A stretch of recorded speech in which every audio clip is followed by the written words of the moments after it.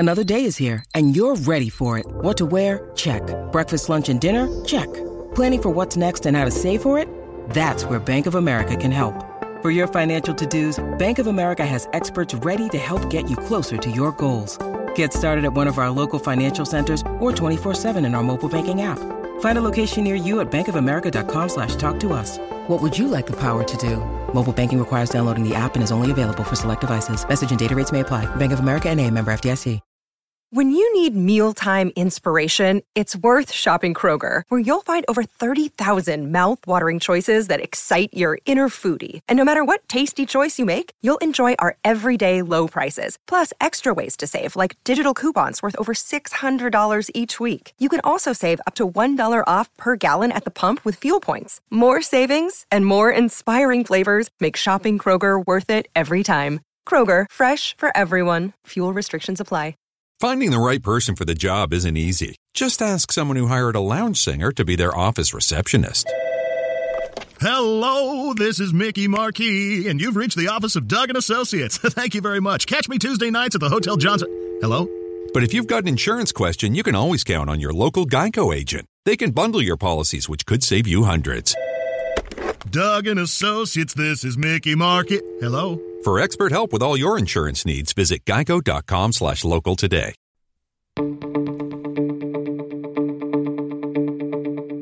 This is the Cubs-related podcast presented by CubsInsider.com. My name is Corey. I am joined, as always, by Brendan, and we are coming to you on Monday, January 25th. You guys likely hearing this on Tuesday, January 26th. And we have another glorious episode of Chicago Cubs baseball to talk about. And luckily, Brendan, at least since we last spoke to everybody, they haven't given me a reason to shed any tears in the last week. So I'm hoping, unlike last week's episode, I can get through this one without an emotional outburst and, having to mute my microphone because I'm not able to contain my emotions. Very normal stuff for a near 30-year-old man talking about a baseball team. So that's where we are.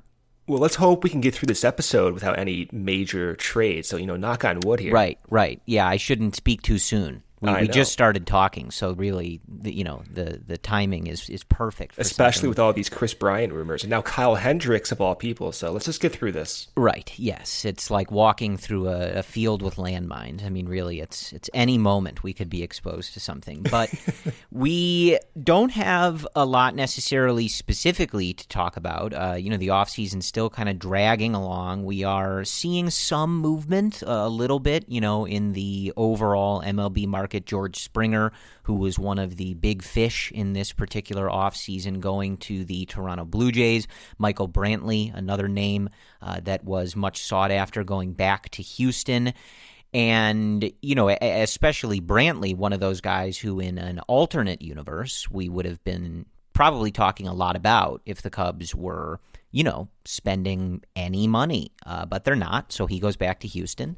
Springer to Toronto, and we still await some of the, bigger guys as well. Trevor Bauer still out on the market, which will, certainly our feelings about him aside, will, certainly change things and change the market and a little bit in the trade market as well. But on the Cubs front, it is mostly quiet. We hear sort of the same rumors that we've been hearing for a couple years now. This offseason, Brendan, feels a lot like last year, where it's just a constant battle between the different national writers and stuff like that to regurgitate some new Chris Bryant rumor. This is where this anonymous executive thinks he's going to sign. And admittedly, I think he's going to end up being traded just because that seems to be the writing on the wall. It's what the Cubs are doing. So at some point I just sort of expect it. But it does sort of feel like last year where, you're reading these rumors and you're like, yeah, just like he was definitely going to be an Atlanta Brave, you know what I mean, exactly a year ago. It's hard not to feel the parallels. I feel like I read a Buster Olney tweet 10 minutes ago that I could have sworn I also read last January, at exactly this moment. Well, I don't think they even know if Bryant's likely to be traded now this offseason. Because even with the spring training announcement that they may not even start on time, I feel as if the Cubs, with all their revenue issues, if they don't know they can have a a high confident level of fans at Wrigley, they may not even know what their current budget is yet either. So I don't think anyone knows. You can ask an executive, but I don't even think that executive knows really what the Cubs might be doing. Right. As always, unfortunately, there's a lot of unknowns still to iron out here. Like Brendan just mentioned, if you haven't seen that, there was a request from, I believe, the county in Arizona where a lot of these spring training stadiums are to delay spring training with the COVID numbers there being really high and just, I think them obviously not wanting an influx of people and staff from other states and cities and things like that. What will come of that, I'm not sure. Obviously we've seen Major League Baseball be pretty flexible in some of this. Last year when the regular season was getting started the second time after the initial shutdown, we saw all of the teams do the second spring training in their own ballparks. They only played teams in close proximity to them, the Cubs playing the Twins and the White Sox in those exhibition games. So maybe something like that. Maybe this is fine, by the time pitchers and catchers are supposed to report. But it's just a reminder that because of the outside world that we're living in, outside of just the baseball one, a lot of this stuff is up in the air. The plan is for spring training and the regular season to start on time and be the normal length, but just given the serious nature of everything going on, none of that is set in stone and is always kind of open to change. So that's where that is. But Brendan, before we kind of get into maybe more of where the Cubs are, I have to ask you, I'm honestly a little bit surprised that you've been able to contain your excitement thus far into this podcast. But how are we feeling? We are entering the Austin Romine and Shelby Miller era of Chicago Cubs I baseball. can't wait. How do you feel about I can't. I'm glad you asked me about that. I'm really looking forward to seeing Austin Romine and his skill set play. He had negative .5 WAR last year, Nice. And we gave him $1.5 million when John Lester just signed a contract that in this year, 2021, he will be given $2 million. So that's where we're at, Corey. Love that for us. Not to necessarily knock Austin no Romine offense to and him. Shelby Miller, but not exactly the names I think we were hoping the Cubs would be delving into. Look, like Shelby Miller is an interesting guy. He's had an interesting career, certainly worth a low risk, see what you can do kind of thing. But this is a couple years now of reclamation projects, right? And it does sort of get a little tiring. Given the direction that the Cubs are going, it makes sense. And, so like it or not, it does sort of make sense given the context of the decisions that they've made so far. But I wouldn't blame you if you're listening to this podcast and, thinking back to last offseason and even the offseason before and the various names that the Cubs were inviting to camp. And this guy used to be good, right? And he coming off an injury, and maybe we can get him in the pitch lab with Craig Breslow and Tommy Hotovy, blah, blah, blah, right? And sometimes it works. Sometimes it pays off. But it's not exactly exciting. And it certainly doesn't offer much to be inspired about as far as what's going to go on with the Cubs this season. But that's really where we are. And, I think that it was something Brendan and I have talked a little bit about, and you've heard me say this before, but I think the general direction of our conversations is, again, something that I've said before. This is the direction the Cubs are going, so this is how we're going to talk about it. We've told you guys before that, every now and again there will be an explicit episode like we did after Yu Darvish got traded, where we kind of go off a little bit on whoever we feel it needs to be directed at. At that time, it was ownership. Most of the time, it's ownership. Really, it's always ownership. No, but it's mostly ownership.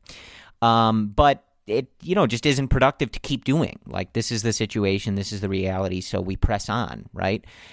And that brings us to the Cubs situation. And Brendan, I think it's fascinating to look at this because we still don't really know exactly what it is that they're doing, right? They still feel like they're in a bit of a middle ground in terms of choosing a direction, right? They've ruled out the direction of seriously improving this team, right? That seems to be out. It's possible that they make some low-cost, around-the-margins moves to improve what they have on this roster right now, but I'm even pessimistic of that, right? I think at this point it's a question of, are they done moving pieces maybe until the deadline, or are they going to move more, and is this team going to look even more barren by the time they maybe do or do not show up in Arizona, depending on how that all plays out, right?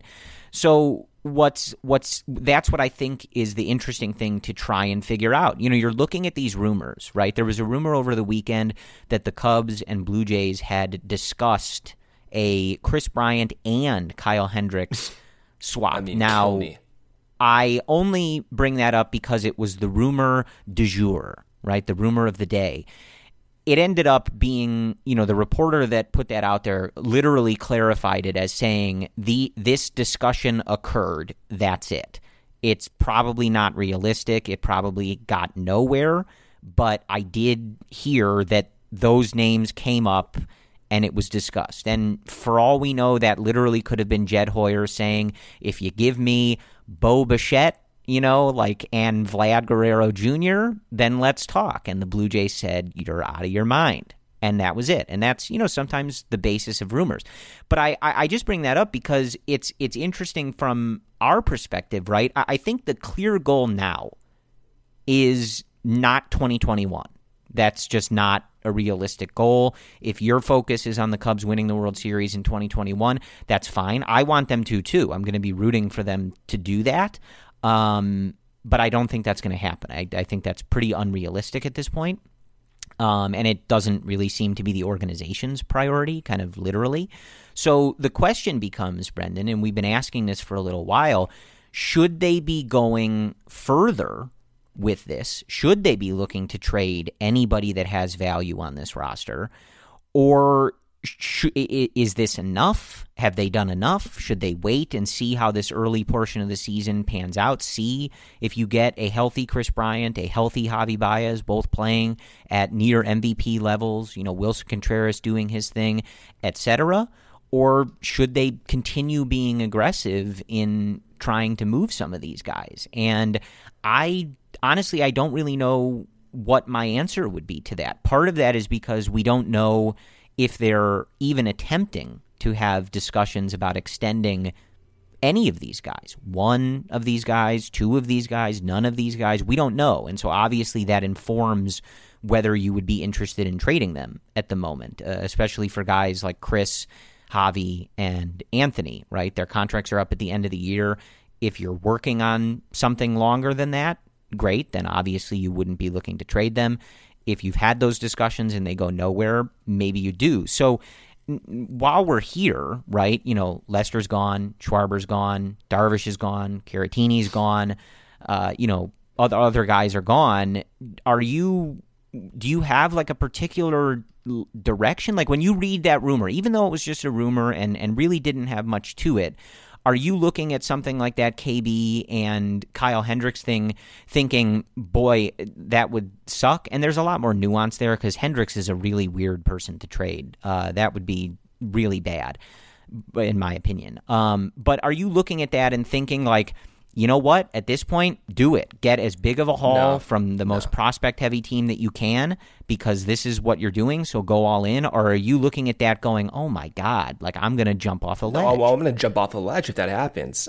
So no, to your answer. I should have assumed that for you. I think that's the default answer for probably both of us. There's a few reasons for this. One, you have currently on your roster Wilson Contreras, Javi Baez, Tony Rizzo, Chris Bryant, and Ian Happ. And you do have Kyle Hendricks locked off for 4 more seasons. So no, I don't think you should be trading from within to get more prospects. And given this market, given Chris Bryant's price tag, I don't see even a package coming even close to what we got for Yu Darvish. And that Yu Darvish trade aggravated almost everyone. So no, I don't want that. I don't even think right now it's... Well, nobody wants any of this, I know, but right? You guys know that. But we're just proceeding forward. None of us want any of this. What I mean by that, Corey, is looking around the market right now, I feel like as a fan looking outside and in, I can't predict what's going on. For the first month or so, you had so many starting and pitching free agents signed for around $3 million. All of a sudden, you're getting relievers signing for $8 million, for $50 million like the White Sox did. So I don't know what the market is. And then you see a trade like Yu Darvish for teenagers, and you're looking at Yu Darvish, who should have won the Cy Young last year. I don't even know if teams are willing to give up those top prospects right now, because that might be the best currency in this post-COVID baseball world. So that's where I have a lot of hesitancy. If they're trading for a payroll dump, maybe they will, maybe they aren't. Who knows? People have different opinions on it. I don't even know. But if they are trading just for the sake of salary, that scares me. I think right now, given where this team is, the Brewers, the Cardinals, the Cubs, they are all kind of within that same competitive range for the division. Maybe it makes more sense for two reasons. The first being, you go into the season, you see how Chris Bryant rebounds, Javi Baez rebounds, you see if Davies and Hendricks can kind of lead that duo atop the rotation, and maybe you could Alzolay come out and be consistent, along with Alec Mills being serviceable, and then reassess. And then the second reason is, let's say Chris Bryant does rebound, and you still have these financial restrictions, but he's rebounded to the level that other teams are more willing to give up some better prospects.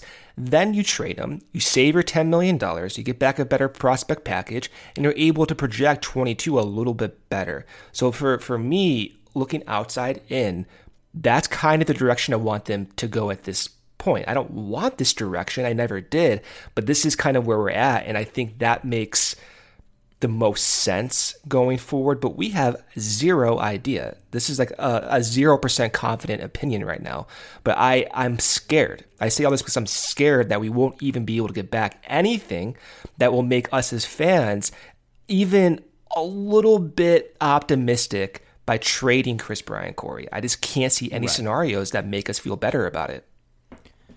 Right. No, I'm with you. And as we've discussed before, this is a particularly tight needle and thread situation that Jed is trying to maneuver here. And, part of that is just because, again, as we discussed at the beginning, there's different ways to take a lot of these words.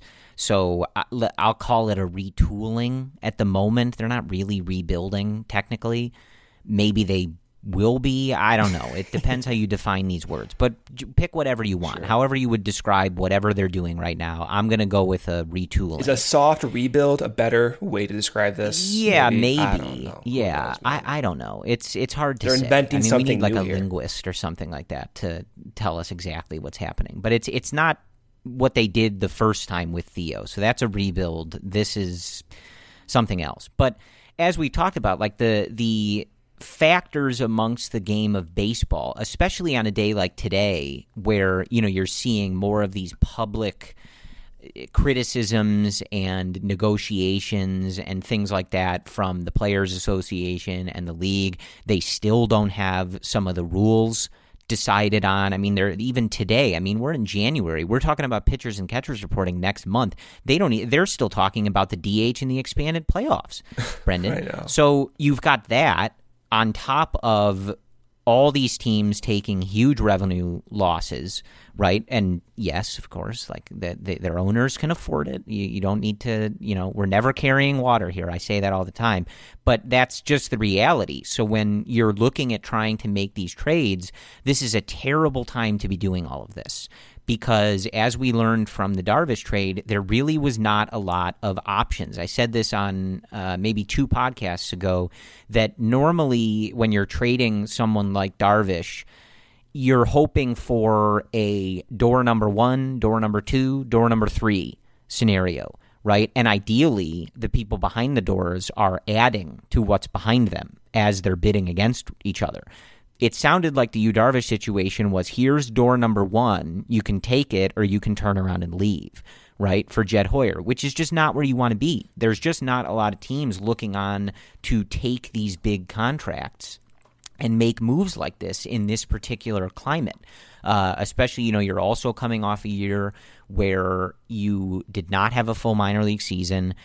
A lot of teams have laid off scouts. The Cubs have changed, a lot of the stuff in that regard. They've had to work extra hard to do their scouting and to keep up with some of that stuff. So it's just not a good environment for this. And so you combine all of this together, and it creates a really difficult scenario for Jed Hoyer. And it's an odd spot to be in, and kind of why I said at the beginning that we don't really know the complete direction of what they're doing. It's because you're trying to square all of this with Jed and Tom's repeated insistence of intending to compete in 2021 and not fully tearing down the team, But you look at a rumor, and again, it was just a rumor and really not much of one, right? Again, it could have been a 10-second phone call that this Toronto Blue Jays reporter was just saying, yeah, the phone call occurred.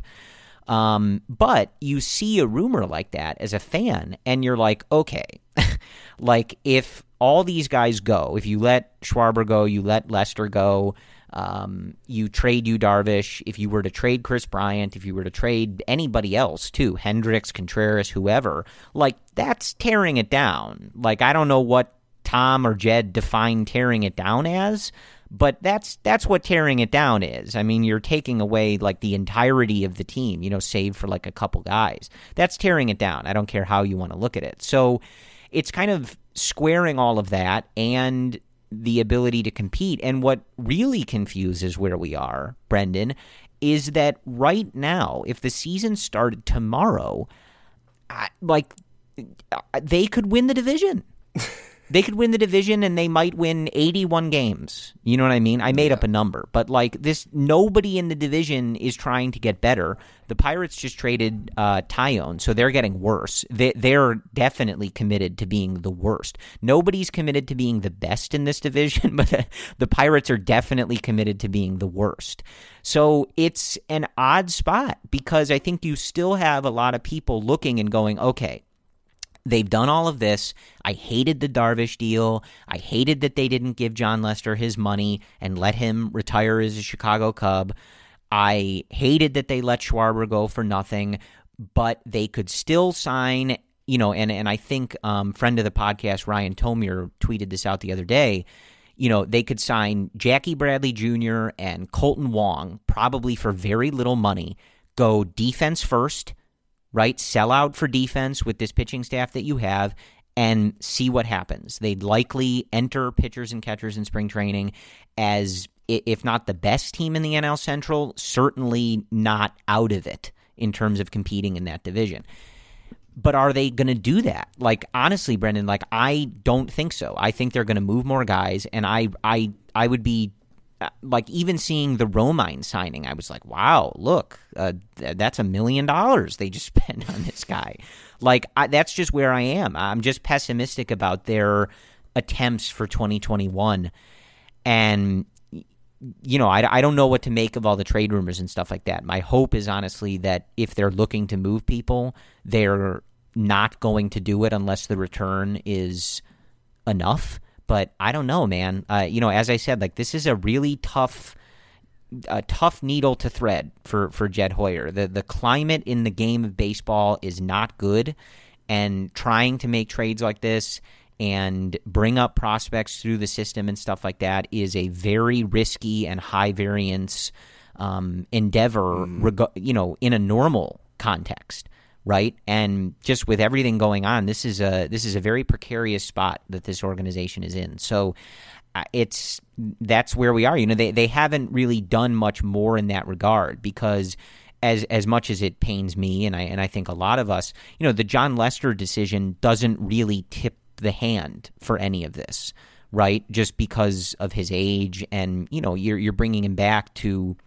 You wouldn't be bringing him back to be a top of the rotation guy, right? And he wasn't going to cost that much money. So it sort of shows us that they're not going to spend a lot of money. But as far as competing for 2021 or making more trades for the future, it doesn't really inform us that much. It really just informs us they're not going to spend that extra money on a legend for the Cubs to retire the way that he wants. They apparently need to spend that money elsewhere, right? So it doesn't really inform us. So really, like, since the Darvish trade, we've gotten a bunch of rumors, a little bit of activity, but nothing that really moves us further in one direction or the other. We're kind of still in that same spot. So it's all just to say it's hard to it's hard to know exactly what they're doing and whether we can kind of like ease up on being terrified that there's more to come and, just sort of getting ready for pitchers and catchers and we'll see what happens, or staying on guard for that and, kind of expecting even more in that way. I've been reading a lot on Twitter, and I don't know, maybe we're guilty of this too, but you're seeing a lot of fans, even like, quote unquote diehard fans, saying they're not going to watch the team this year. Like, they're just not interested. And we're psychos. Like, I'm going to watch this team no matter what.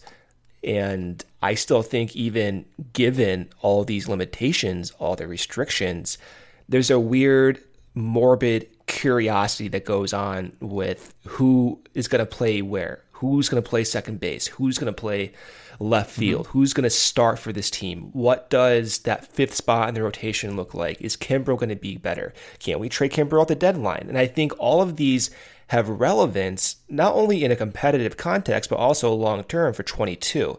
So the reason I bring this up too is to frame going forward, especially with this podcast, we're going to be talking about things that are relevant in the immediate and in the future. And it's beyond just being disturbed by Ricketts and the willingness to not spend, to not take out, more debt and try to keep this competitive window a little bit longer.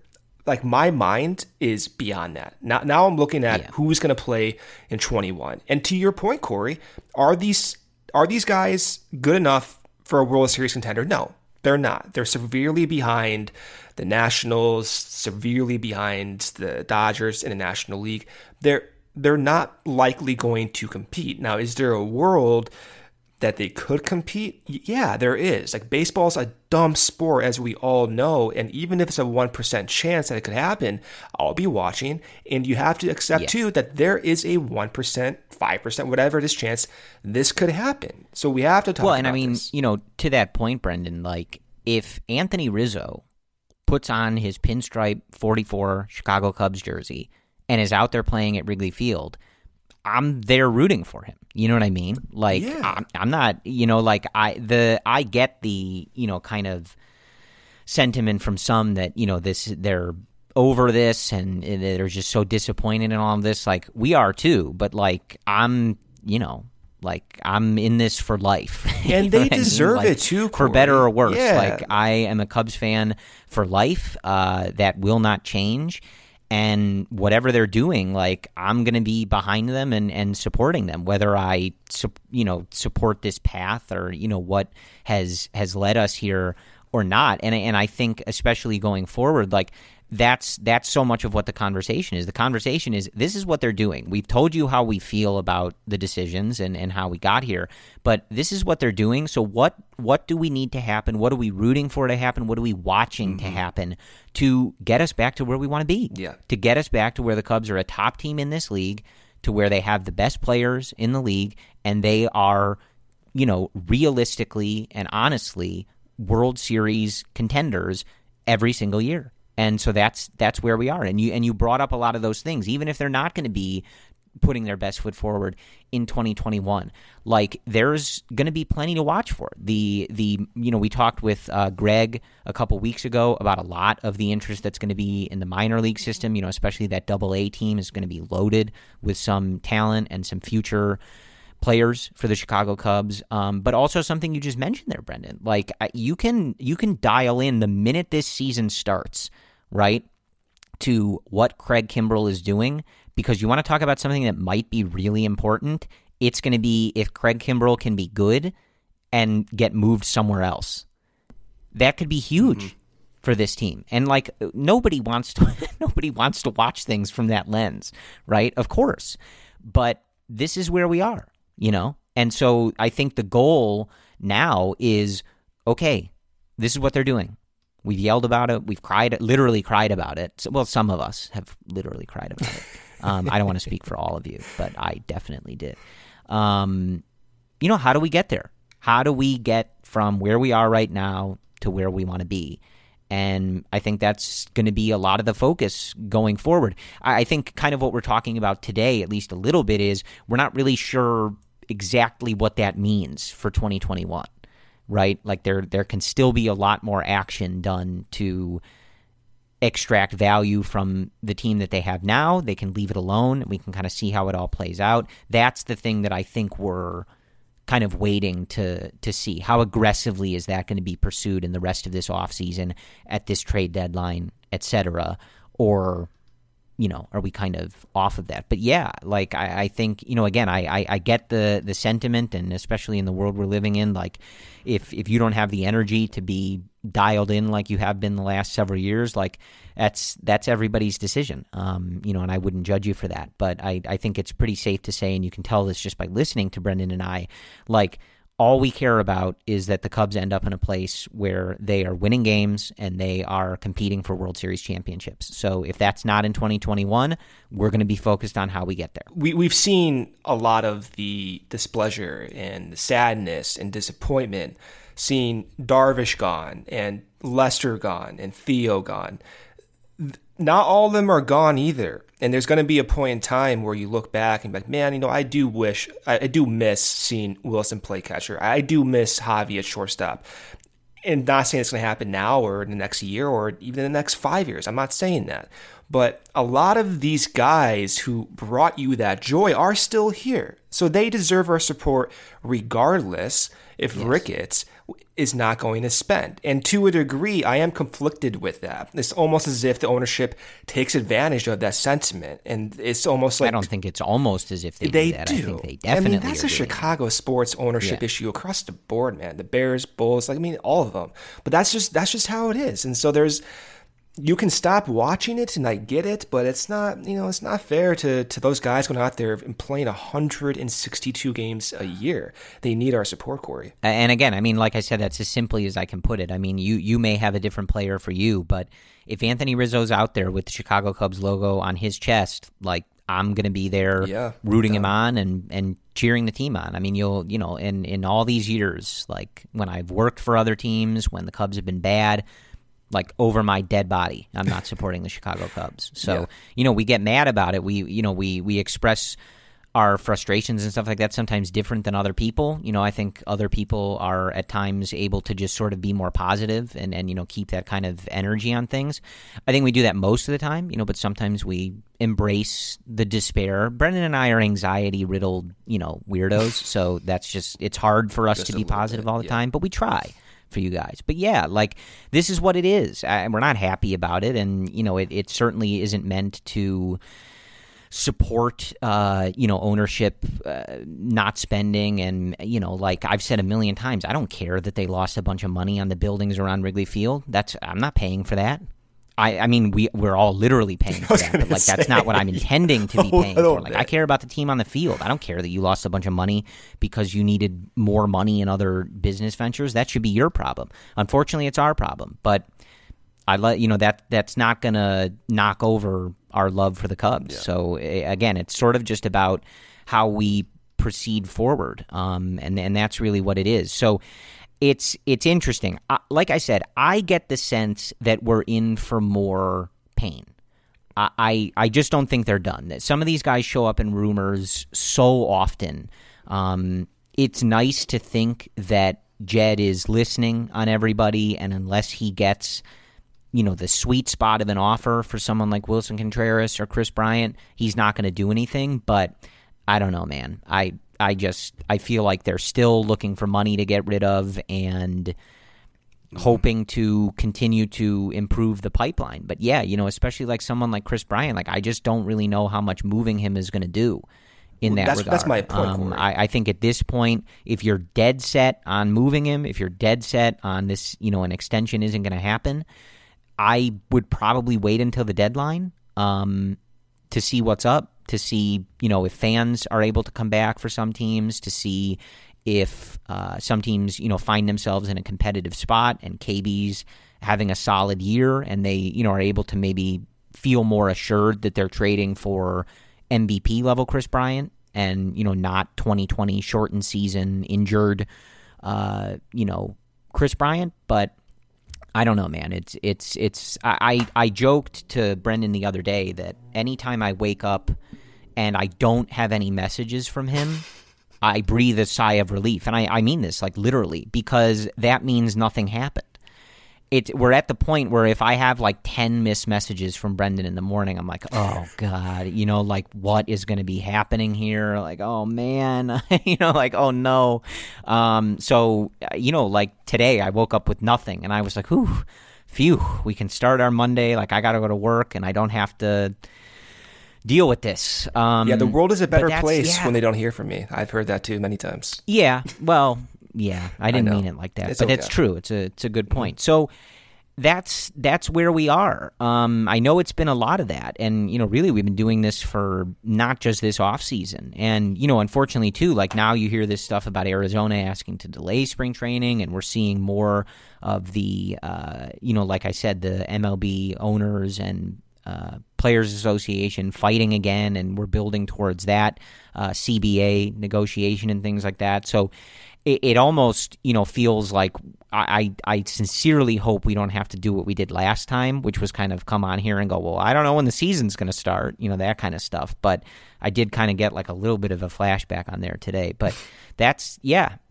kind of where things are. So I think the best way to go forward in terms of breaking things down is to take it episode by episode. So right now, this is the team that they got.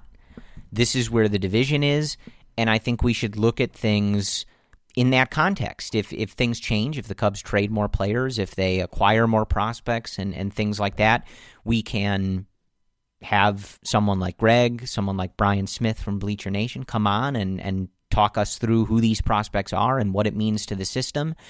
And if not, we can talk about the 21 Chicago Cubs as they're currently constructed, and trying to figure that out. And Brendan, I think one of the things to go on that line, one of the things that we've talked about and that they're ultimately going to have to address a little bit more, we mentioned someone like Shelby Miller, but he's far from a sure thing to be able to even contribute in that regard. You're going to need a lot of pitching in this year. We've heard this a lot. We've talked about this a lot. But coming off a year like 2020, where you had guys go to spring training, ramp up, shut it down, wait a couple months, ramp up again, then play a shortened season, a lot of which included double headers, weird travel and things like that. So it was unique. You're going to need a lot of starting pitchers. And you're going to have a lot of guys who maybe are not able to hit those innings thresholds that they were in previous years. Some of these guys that you look at as really consistent innings getters and things like that, they may not be able to do that just from a workload perspective for their health and just because of what they're coming off of. So that is something, if we're looking at this Cubs roster as it stands right now, and even playing with the idea that the money being spent has to be minimal, right? They've got to find innings somewhere. And, maybe they're intent on giving it to all of those young guys, all of those names that we talk about with someone like Greg and that you and I have talked about over the weeks and months. Maybe they're going to be like, it's not one guy that's going to get that opportunity, right? It's going to be all of them. So if you were hoping to see Tyson Miller, Corey Abbott, and Justin Steele, right, or whoever it is, get innings, guess what, right? Like they're going to get those innings. But I think you're going to need to see them probably pick up some other guys, even if it's just, minor league invites or spring training invites, rather.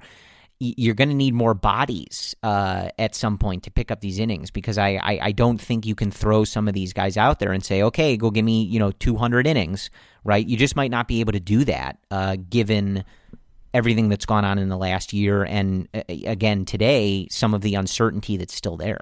Even with the current Cubs crop, some of these guys, like they haven't gone deep in a major league season ever. Even Alec Mills has never thrown over 100 innings in a big league team. He's done it in the minors, but with a big league team, he's never done that. And currently he's the projected number 4 starter. So at some point, they're going to have to get more people on this team for depth. And we talk about Shelby Miller. He has 0.4 wins above replacement since 2015, dude. And he hasn't pitched basically at all consistently since that time period. Someone like Adbert Alzolay, I love Alzolay so much, but he's had his biceps injuries. He hasn't had a full cup of coffee in the bigs yet. And like we look at even lower on the list on the depth chart, like Keegan Thompson had an elbow injury last year. So you have to really squint and hope and roll the dice that you're going to get a decent amount of innings from what you currently have. And I like everyone on this like depth possibility train, I guess, if you want to call it that. Like, I think they're all interesting in their own aspects, but am I confident that this is enough? I'm not right now. And I think you do have to look elsewhere in free agency, or if you end up making more trades, bringing back some guys who can give you innings just to survive, just to take off the load of some of your other pitchers who may not do well, but they still need to get more development. I mean, there's a lot to go on with this. So just looking right now of who we got for your projected rotation, again, just to repeat, you have Kyle Hendricks, Zach Davies, Adbert Alzolay, Alec Mills, and right now you have Shelby Miller probably in that 5 spot competing with someone maybe like Tyson Miller or Corey Abbott, Braylon Marquez likely to start elsewhere. Justin Steele, Keegan Thompson, those guys as well. They're not going to start with the bigs unless they blow the coaches away in spring training. I don't see that happening. So I'm looking at the free agent market, and you ask how my day went. Like, I literally looked up Jeff Samardzija today. Like what's Jeff? No. I know, like, what's Jeff Samardzija doing? And I forgot he'd even like basically pitched last year. But that's how desperate I am right now. Jeff Samardzija's not going to work for the Cubs, by the way. Just throwing it out there. But besides Jeff Samardzija, you have 34 current free agent pitchers on the market. A lot of them make sense. You see names that pop out to you like Rich Hill and Mike Leake, and Jake Odorizzi, James Paxton, Rick Porcello, Carlos Rodon, Anibal Sanchez. At some point or another, Masahiro Tanaka, at some point or another, these guys were actually in like the top 5 of Cy Young votes, right? So they do get some attention. And I'm looking at this current free agent market, and I'm trying to see, okay, Cubs are not spending. We know that. Maybe they can spend $2 million, $3 million, maybe a non-roster spring training invite. Like, I don't know at this point. So I'm trying to find guys that kind of make sense. And the one name that popped out to me was Trevor Williams. I believe I mentioned him on this podcast, maybe not within the last month, but at some point during the offseason. And I bring up Trevor Williams first and foremost because he, in my opinion, is probably going to be within the Cubs' price range, although who knows what their price range is. But you look at Trevor Williams, and this is someone who started over 25 games 3 times in his career.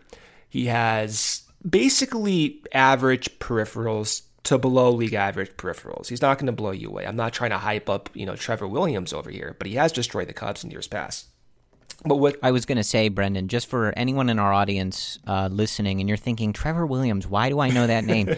It's because if you've ever watched a game where the Cubs played the Pirates and they get shut out for 6 innings by a guy with a 6.5 ERA, that's Trevor Williams who's doing it. Yeah, and like Trevor Williams also has 3 minor league options. Like, I don't know if anyone will ever use that on him, but that is a possibility if the Cubs want to like play the Iowa bus game and bring up guys and bring down guys.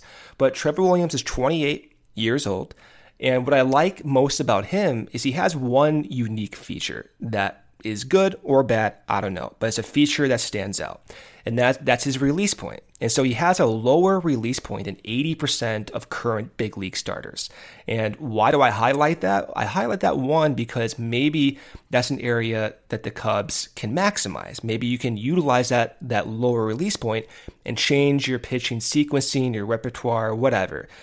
Also, maybe that's a point of improvement. Maybe he hasn't had his success because that low release point is not playing well to his stuff. So it could go both directions.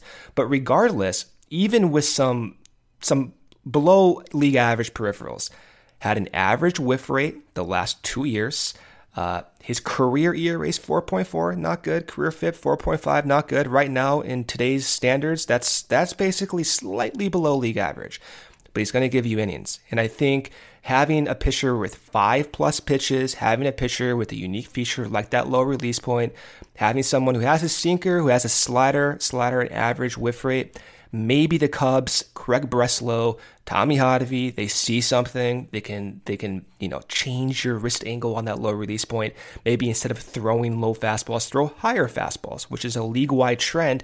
And not only higher fastballs, but higher sinkers. Maybe that's a trend that they can utilize for someone like Trevor Williams, who again is 28 years old and has a history of starting consistently every single year. So that's just one name I want to throw out there.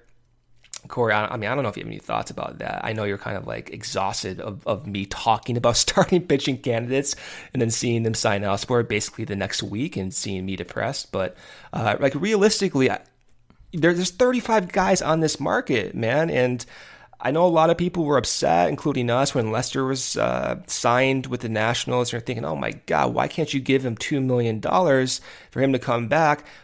I'm holding out probably a false sense of hope that maybe they can give that $2 million to someone who's younger, who maybe has more potential than an older John Lester.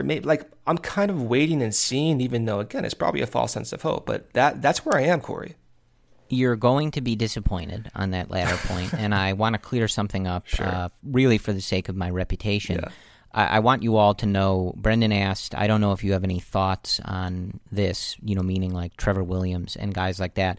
And I'd like to state emphatically that no, I do not. I do not ever think about Trevor Williams, nor will I ever. So that is my stance on that. It is a really sad state of affairs that the Cubs have done this to our poor Brendan. In the past years, he's obsessed over guys like Jake Arrieta, Yu Darvish, etc., and set his sights so high on the guys that the Cubs could be getting. And here he is now looking at video and Z-scores and release point data for Trevor Williams. Well, I feel like look how they massacred my boy. Look what they're doing to my sweet Brendan. He's looking up guys with a over 6 ERA, and this is what he's doing. But that's where we are. But yeah, no, I mean, look, like they're gonna need innings. Brett at Bleacher Nation wrote a good article about this, and there's been a lot talked about this from some of the other beat writers and stuff. Like you're just gonna need innings, man, and even someone like Kyle Hendricks, like he's not with the team anymore, but one of the things that we always kind of noted was valuable about someone like Jose Quintana was that he was extraordinarily consistent in giving you 180 plus innings and 30 plus starts, right? I think like if you go back to his early time with the White Sox, it was like maybe once he didn't do that. Since then, he was always consistent in that regard. 2020, obviously, he cut himself, so that, doesn't really count. But when he was healthy, when he was out there, he was going to eat up those innings for you, and he was going to make those starts. So you don't have a guy like that. Like Hendricks and Davies have been around the block before. They're reliable, but again, they're coming off of these weird years. So you're not going to be able to likely push them to their norm or their maximum. And like you said, Brendan, you look at someone like Alec Mills, whose experience varies, and someone like Alzolay. Like I think we all are looking forward to Adbert getting in the rotation, having a chance to, really cement his spot in that rotation, build towards his future, and see what he can do, especially after those adjustments he made at the end of 2020, working with Breslow and Hotovy and adding to his pitch repertoire. I think we're all excited about that. I think, even if the Cubs were pushing more chips all in on 2021, I think Alzolay would be one of the more interesting parts of this team to sort of look forward to. Like he's hopefully really going to get his shot in the rotation. Let's see what the guy can do. The last time he threw over 100 innings in a professional baseball season was 2017 in the minors for the Cubs. He threw 114 in the third innings. The following year in 2018, he threw 39 and 2/3. In 2019, between the minors and that little stint with the Cubs at the big league level, just a little over 80. So, and then 21, of course, in the season last year with the Cubs. So he hasn't thrown over 100 innings in several years. I have no idea where that's going to land him for 2021. Obviously, he's working as a starter. He's been stretched out. They're going to have him on the right training program, strength and conditioning program, things like that. But to expect him to go out there and give you 30 starts in 180 innings, like I was saying with someone like Quintana, that's just not going to happen. Mm-hmm. It would be dangerous if it did for his arm and for his health. Right. So you have several guys like that, and even if you're looking at some of these other minor league starters who maybe are more consistently starting, Adber's gone back and forth, he's relieved, so you have those guys, but like you said, Brendan, they haven't done it at the big league level against this competition and things like that. So you're going to have to add. I joke about it, but you're going to have to think about guys like Trevor Williams, and you're going to have to think about who you're going to be getting these innings from, because this isn't a 60-game season, right? At least at this moment. This is 162 games. Somebody's got to eat those innings, and you're going to need to figure out who that is, because you don't have Quintana, who was one of the more consistent people in that regard. John, obviously, over the last couple years, had some of those starts where they didn't last very long. But in general, he was a guy who you could rely on to make those starts. He was going to go every fifth day, right? And he was going to pitch, and he would eat those innings. It's save for the, couple of starts a year that were just complete blow-ups, right? So you got to replace two of those guys in your rotation, in addition to a guy who was giving you those innings at a Cy Young level in Yu Darvish.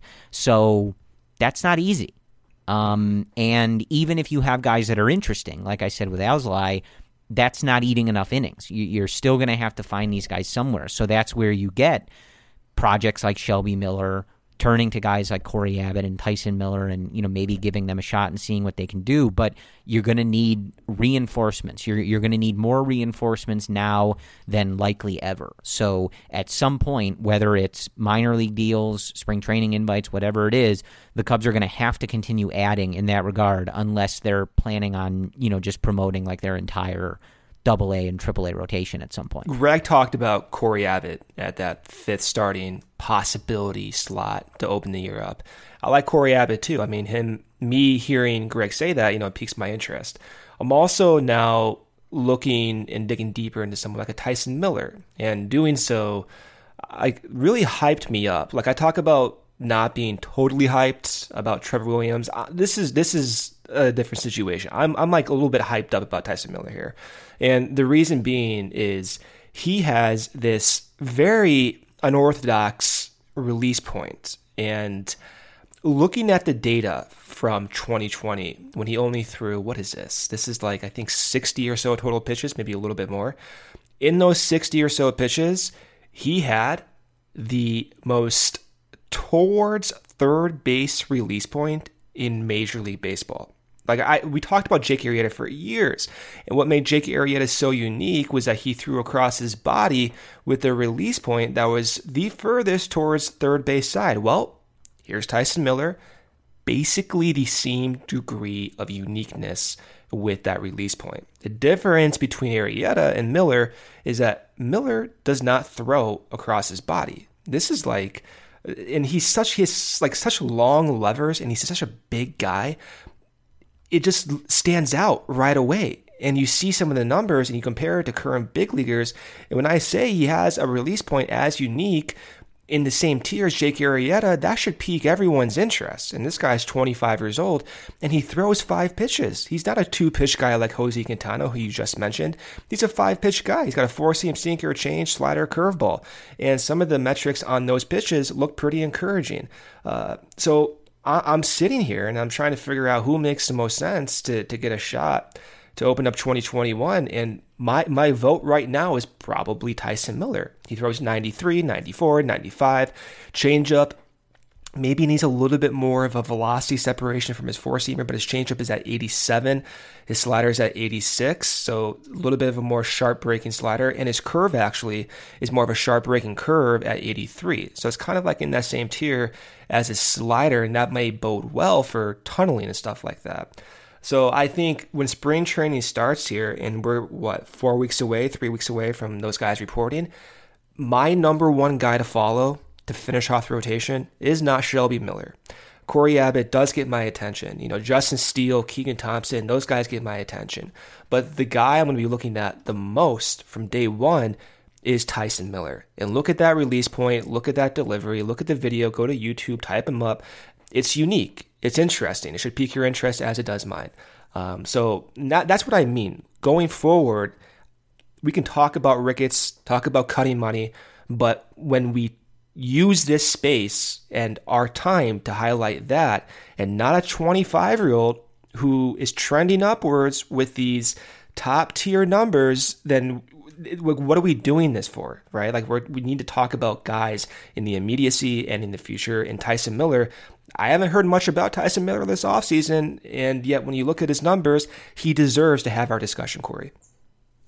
Yeah, absolutely. And again, like I think that part of what we discussed with Greg and part of looking at especially those younger guys who would be getting their first opportunity, or someone like Alzolay getting a more significant opportunity, is that's not just 2021, right? If you give Tyson Miller an opportunity in 2021 and he succeeds, even if it's not, the best season he puts together in his professional career, but if it's a step towards that, that's great because he's part of your organization for more than just 2021. So if that's the direction that you're going, there are ways, certainly, even just with the players that you have, let alone, some of these younger prospects that you're acquiring in these moves, there's ways for 21 to be productive and to build toward the future that we're all hoping for. And it's all uncertain. I know that a lot of people have questions like, when is the spending going to return? Like, trust me, I'm with you, and we'll cover it, every step of the way when it's relevant. But that stuff matters, and it affects all of that. If you unearth a starter in even just like one of these guys, man, that's a game-changing sort of deal, that you're able to find a cost-controlled, effective, solid starting pitcher that you've moved through your own system. Like, that's what we're all hoping for them to do. So that's one of the things that I think in 2021, hopefully they can make better strides in, and at least some of these guys can take that next step, make those adjustments, and sort of show those flashes of, okay, we've got something here. We're building on something, and we, have something to work with, right? So that's kind of where we are. It's not exciting. Nobody wants to be doing this, but again, the goal is from here. This is what they've started doing. The moves they've made are the moves they've made. And how do we get from here to the Cubs being in the place that we all want them to be? I don't want to completely, as we were kind of discussing, I don't want to completely throw 2021 away. As Brendan was saying, like, if you can screw around in your division, like, it's possible you can mess around, right? So, like, by no means is at least as currently constructed, just like a waste of a season, right? Like, you can see what happens. But that is kind of just more going off of the way that they're talking and the way that they're making these moves, right? They're clearly just not putting their best effort towards the group in 2021. So that's, I think why obviously the lens gets widened a bit to 2022 and beyond. But that's the state of the Cubs. And, kind of in between when we talk to you guys next, we go back to that waiting game. Are they going to have more for us to break down?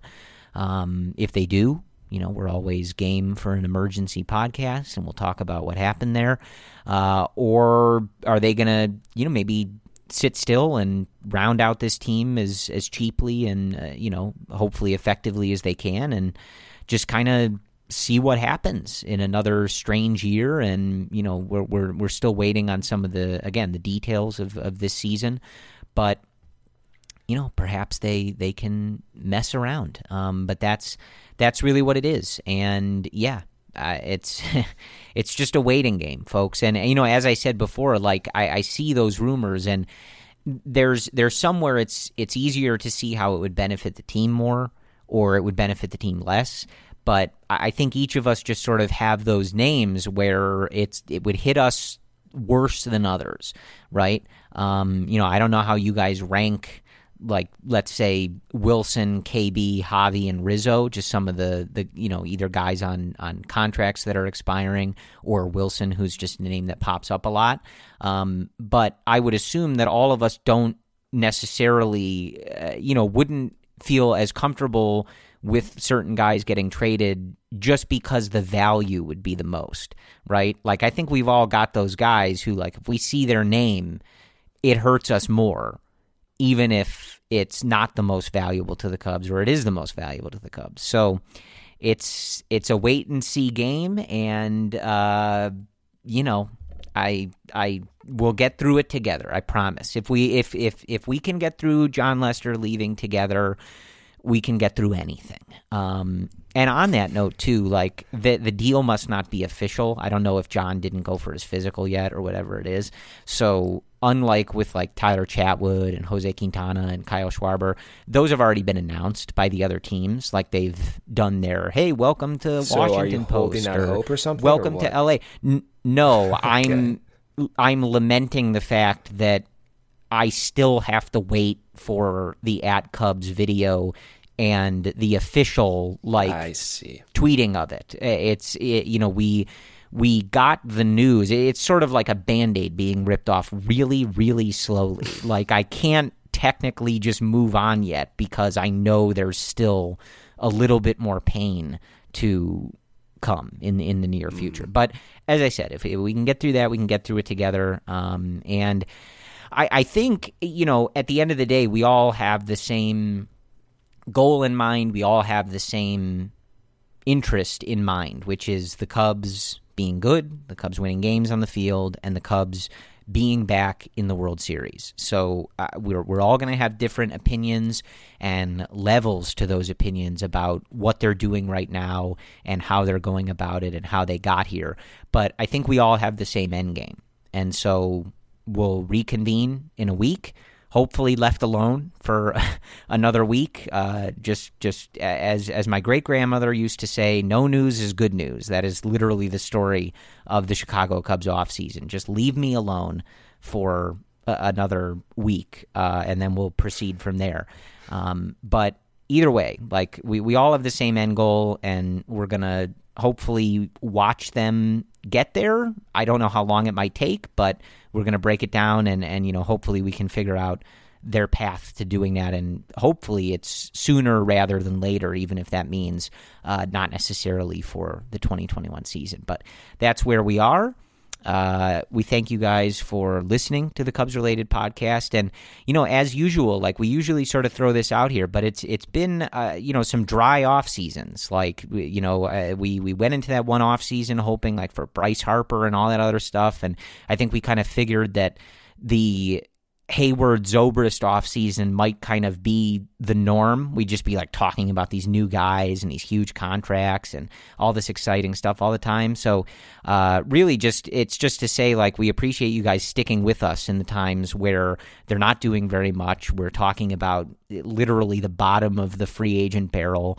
And for the last year, we've been talking about, we don't even know when they're allowed to show up for spring training today. Like, Arizona's throwing that into question. So we appreciate you guys sticking with us, even though the topics haven't always been super exciting or exhilarating. And at times the topic has literally been, when will they play baseball again? We actually don't know. So we appreciate that. That means a lot to us. And hopefully it gets more exciting soon as we're actually approaching them, practicing and getting to spring training and building a baseball team. So we appreciate you guys sticking with us. We will talk to you hopefully a week from now and not any sooner. And as always, we end by saying, go Cubs.